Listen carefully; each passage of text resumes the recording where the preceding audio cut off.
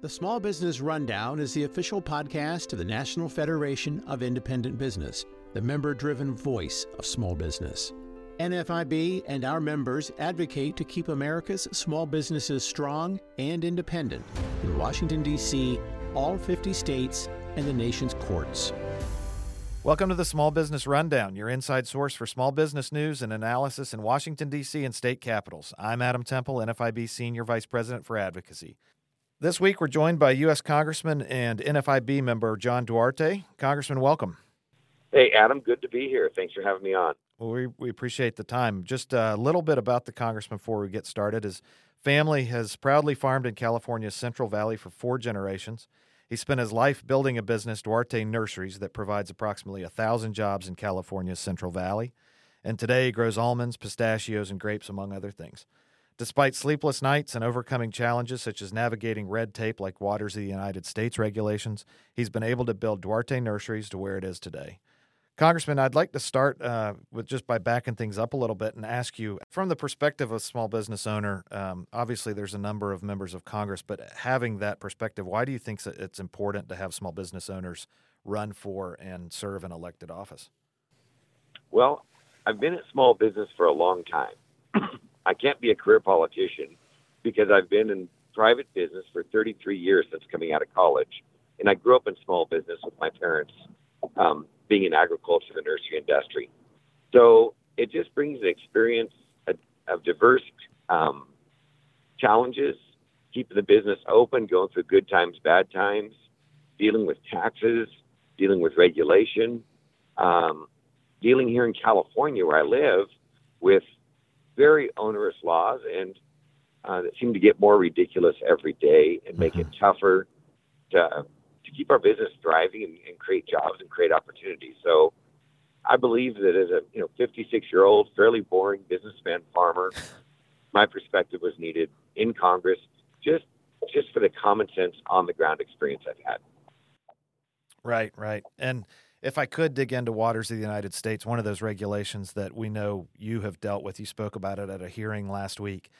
Can you just explain a little bit for the listeners your business's experience with WOTUS, WOTUS being short for Waters of the United States, and how your situation was handled by the Army Corps of Engineers and DOJ and other regulators? Sure, and I'm gonna give you the simple version of it and let you go in, because I call it peeling the onion. There's always one more layer, and then I can cry a little more, and then there's another layer, and we can cry more after that. So right, okay. We'll keep it at 10,000 feet, and we can drill down. Deal. So Waters of the United States would lead the listeners to believe they'd be imagining waters. Well, they'd be wrong there. Not everything that's considered to be a water of the United States is typically even wet.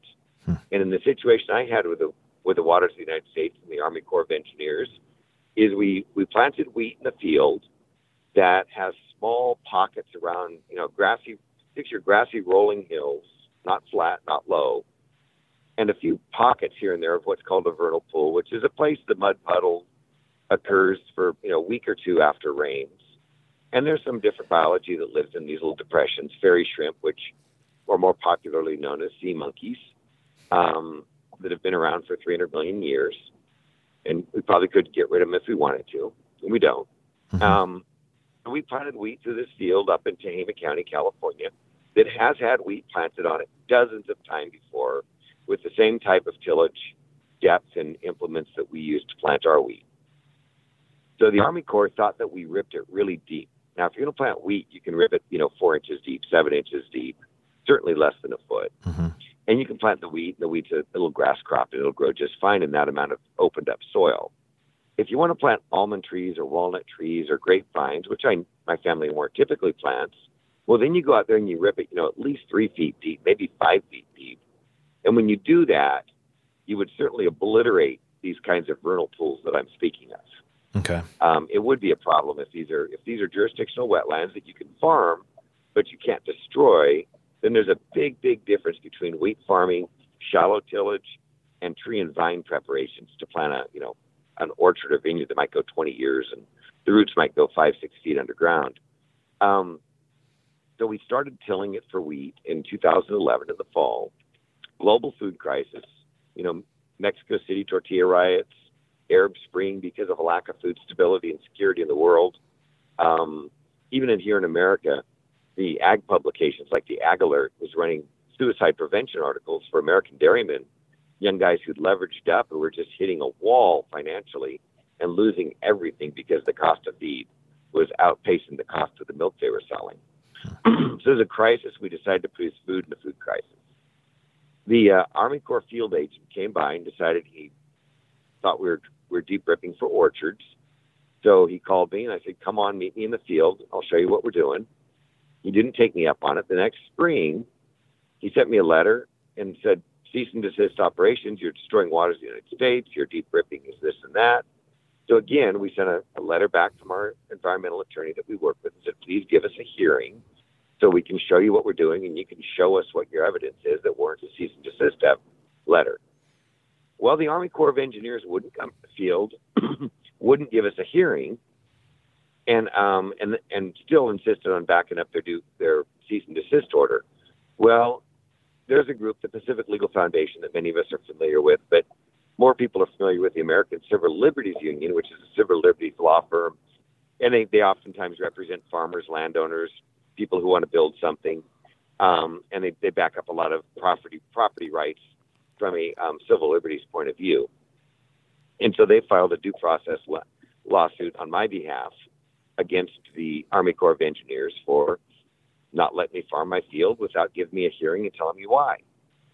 Well, when the Army Corps of Engineers couldn't get that kicked out of court, they then countersued me for destruction of wetlands without even still having gone to the field and looked at what we did.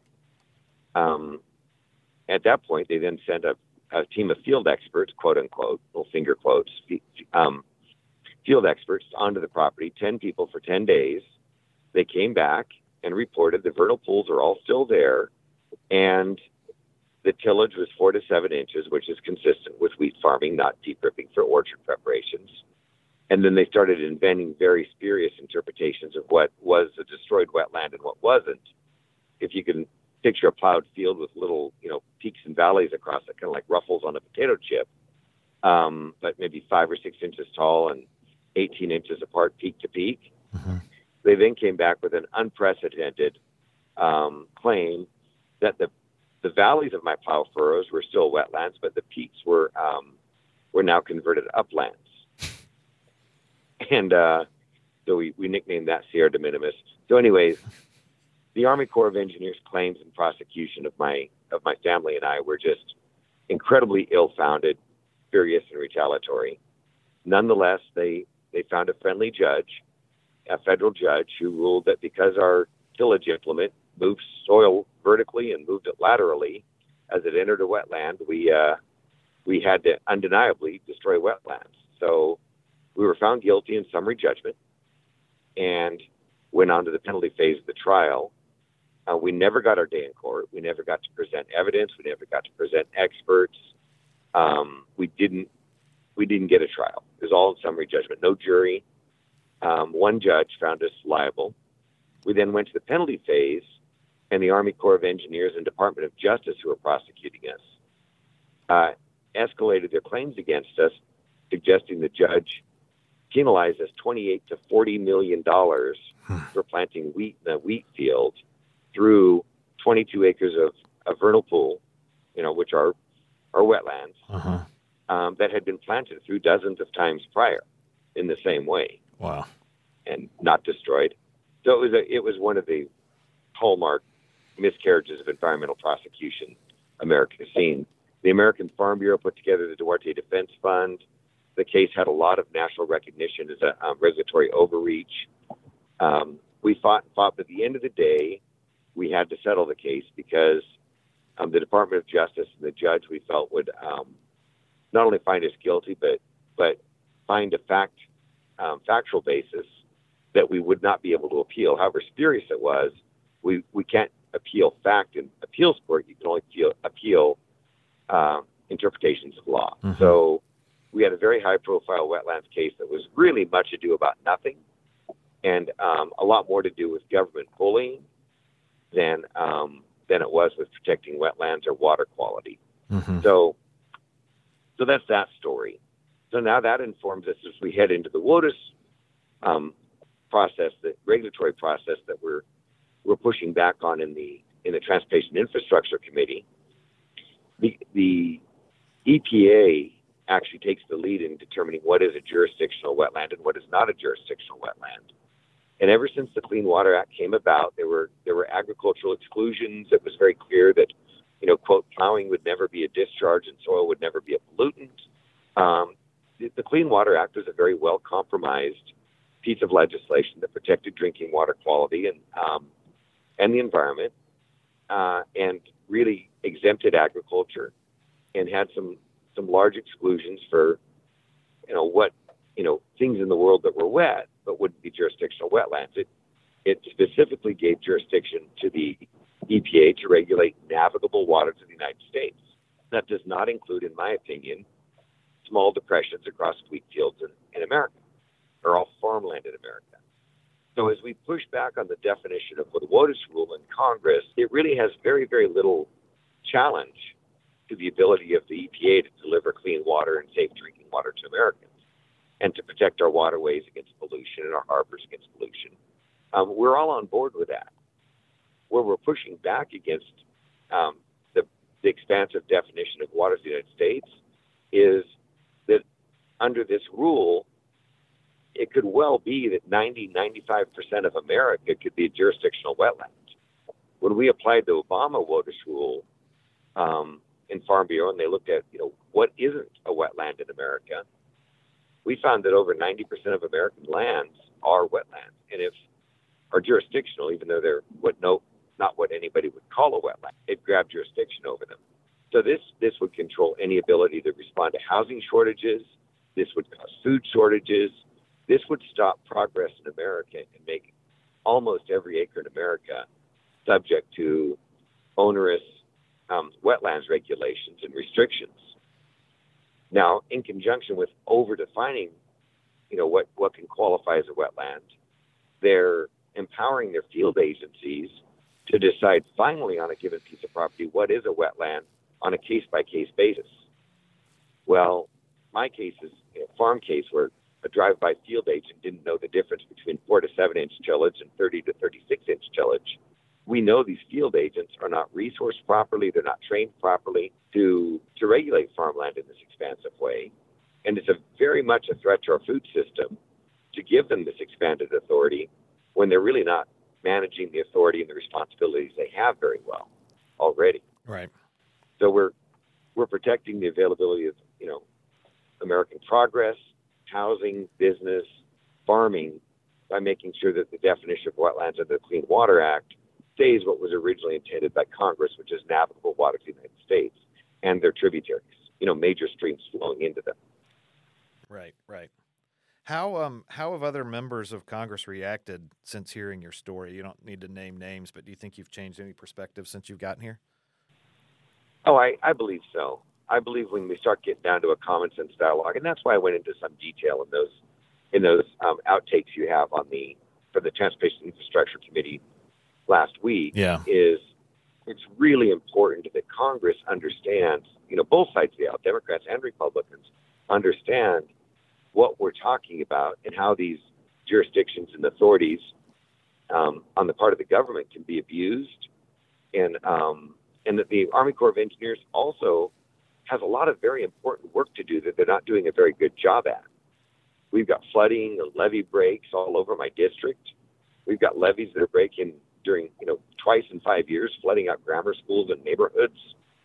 The Army Corps says they can't get a permit from Fish and Wildlife. Fish and Wildlife doesn't want to give the Army Corps a permit so that they can let the local irrigation districts clean the ditches and levees to prevent flood problems.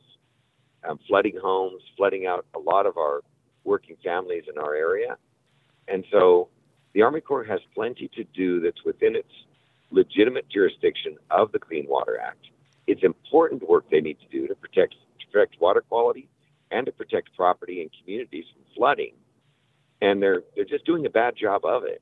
We certainly don't need the Army Corps of Engineers overlapping, the cooperative extension, the farm advisors, the ag commissioners, the USDA, NRCS, and farm service agencies that are already present in every county in America that has any agriculture, and trying to add another layer of agricultural regulation over the top of American food producers with a understaffed, already overtaxed, and unfamiliar regulatory group. Yeah. And you mentioned earlier the settlement that you entered into.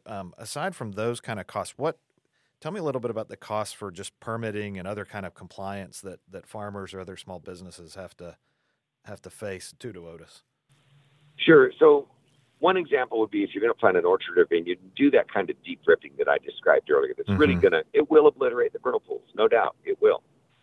If you do that, then what you do is you get a delineation by an engineering group or an environmental engineering group, and they go out and they draw lines around all the wetland features on the property that they believe are jurisdictional. Then they go to the Army Corps of Engineers and do what's called the delineation verification process, which is then says, yes, if you stay out of those areas and don't rip through them, then you're okay. You're not going to have a problem in terms of wetland regulations. So you do that when you do an orchard or vineyard because, again, it's deep tillage. Now, that can cost you $1,000 an acre or more. If you're going to plant wheat, just a very low impact, shallow tilled crop that's been planted on the property many times before and not going to destroy the vernal pools. They're all still there. If you had to go through that delineation verification process, we would simply have American farmers not plant certain lower value crops because it would be entirely uneconomic and the liabilities and costs wouldn't be offset by the profits from the wheat growing. So if we start taxing American farmers coast to coast with these kinds of compliance costs with an expanded Waters of the United States definition, we're going to really interrupt our food system. And consumers are going to see even higher food inflation and scarcity. Interesting. So now we have what's called the Congressional Review Act that you all are undertaking. Can you tell us a little bit about the CRA and just speak to why it's an important mechanism for Congress? Yeah, the Congressional Review Act is a very important mechanism. It basically allows Congress to vote against a major rulemaking by the agency. So we can look at the current WOTUS rule being put forward by the Biden administration, and under the Congressional Review Act, with simple majorities in both Congress and the Senate, we can simply give it back to the agencies and say, no, this is not what we intended when we passed the Clean Water Act or whatever other piece of legislation they're referring to for their authorities. You got to take it back and bring us something else. And they cannot bring us another significantly or substantially similar regulation again. So we can reject their rulemaking and force them to go back to the drawing board, do something more consistent with congressional intent, congressional action. So that's what's happening now is Congress is getting ready to take a look at the Biden WOTUS rule. I believe the WOTUS rule is too expansive, and we're highly likely in the Congress to vote and say this is not consistent with our direction of the Clean Water Act. You've got to go back and make some changes and get more consistent. Now, the Senate would have to do that also. And I believe that there are some rural state senators that very much need to look at this Congressional Review Act and insist they get to vote on it and reject this WOTUS rule also. Now, another wrinkle, Adam, that's going on right now is the Supreme Court is currently looking at these very same issues to decide. It's called the Sackett case, is a case at the Supreme Court now waiting for ruling to come down. That will hopefully give us clarity on what the courts say the jurisdiction of the Clean Water Act is in terms of they have all kinds of terminology, navigable, tributaries, streams, and then adjacent wetlands, and then the real reach that the agencies are using to expand their authority is something they call the significant nexus definition, meaning if small wetlands can be grouped together and proven to have a significant biological, hydrologic, and physical nexus with jurisdictional waters, then they can be counted as jurisdictional. And, this rule is spurious for a couple of reasons I won't go into. But the Supreme Court's about to give us a lot of important clarity on these issues. And so it's really a bad time for the Biden administration to be handing down a WOTUS rule that's going to be greatly clarified in the very near future. Well, there have been a lot of changes. There's a lot of nuance to WOTUS, and especially as administrations change. So we just really appreciate your perspective to better understand the challenges and the compliance challenges that small businesses face. Before we go, is there anything else that you'd like to bring up or address regarding small businesses before we wrap up? Well, I think no matter who your congressman is, I think small businesses need to be communicating with their congresspeople, Democrat, Republicans, moderates, everybody, and explaining how important small business is and how we're the jobs engine of the country. And if we can get Democrats, Republicans working together on good small business policy that creates jobs in all communities in America and makes America a great place to manufacture, America a great place to repatriate capital to, then we're solving our budget problems greatly by increasing our tax base. We're raising wages and getting people off the government programs more and more. And Americans are just getting stronger with more opportunity across the board. So this is a bipartisan issue, and we need all American businesses talking to their congressional representatives, whoever they are, Democrats and Republicans, to get great business policy to grow the American economy and grow American jobs. All right, Congressman John Duarte, I think that's a wonderful place to park this conversation. Again, we really appreciate your time today, the efforts that you're putting forth on behalf of small businesses, and we wish you the best of luck. Thank you, Adam, and I'm a very proud member of NFB. I've been one for years at my company, and my company is staying a member now. So thank you for what you do. Thank you, Congressman Duarte, for your time today.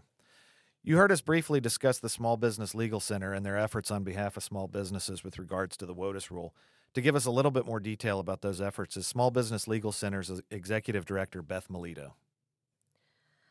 Well, thank you, Adam. And as you heard from the Congressman, this is an extremely frustrating and complex area for small business owners. It's an area in which NFIB has been fighting for literally decades now. We've been calling for clearer guidelines from the U.S. Environmental Protection Agency on WOTUS issues. And in short, we have said time and time again, as we did in our brief filed in the U.S. Supreme Court last year in the case Sackett versus EPA, that EPA has gone outside its authority in the Clean Water Act. When Congress passed the Clean Water Act, it intended for EPA to have jurisdiction over truly navigable interstate waters. And we are now at the point where it's the proverbial story with a carpenter who has a hammer and everything in the world is his nail. It seems that for EPA,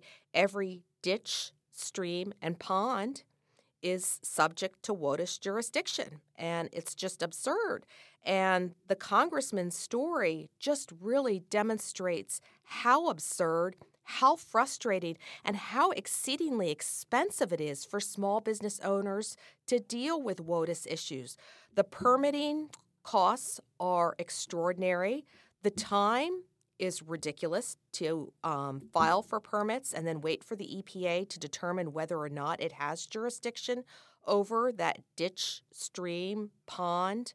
The time and the expense that small business owners spend on reaching out to EPA and waiting to hear whether or not their land is subject to jurisdiction and whether or not they are going to need to file and obtain one of these very expensive permits to develop or use their land is ridiculous. We are waiting for the U.S. Supreme Court to rule in the case Sackett versus EPA. Believe it or not, this is the Sackett's second time before the U.S. Supreme Court. And NFIB filed a brief when the court heard their case several years ago. So they are back up before the court. We anticipate that we'll receive a ruling from the court in the next few months. And experts are predicting that the court's ruling will impact and potentially even nullify EPA's rule. That is why NFIB and others asked for EPA to hold off on issuing this new WOTUS rule and wait and see what is it the Supreme Court is going to do. What are they going to say about EPA's jurisdiction under the Clean Water Act? Thank you, Beth. For those of you interested in learning more about the Waters of the United States rule or contacting your elected officials to voice your concerns, NFIB's latest WOTUS fact sheet is linked in today's episode description. I want to thank you, the listeners, for joining us on today's Small Business Rundown. We'll be back every 2 weeks bringing you small business news and analysis from Washington, D.C. and state capitals so that you, whether you're a business owner or a supporter of one, can continue to blaze a trail. The Small Business Rundown is brought to you by NFIB, the voice of small business. You can find us at nfib.com and on Twitter, Facebook, Instagram, and LinkedIn.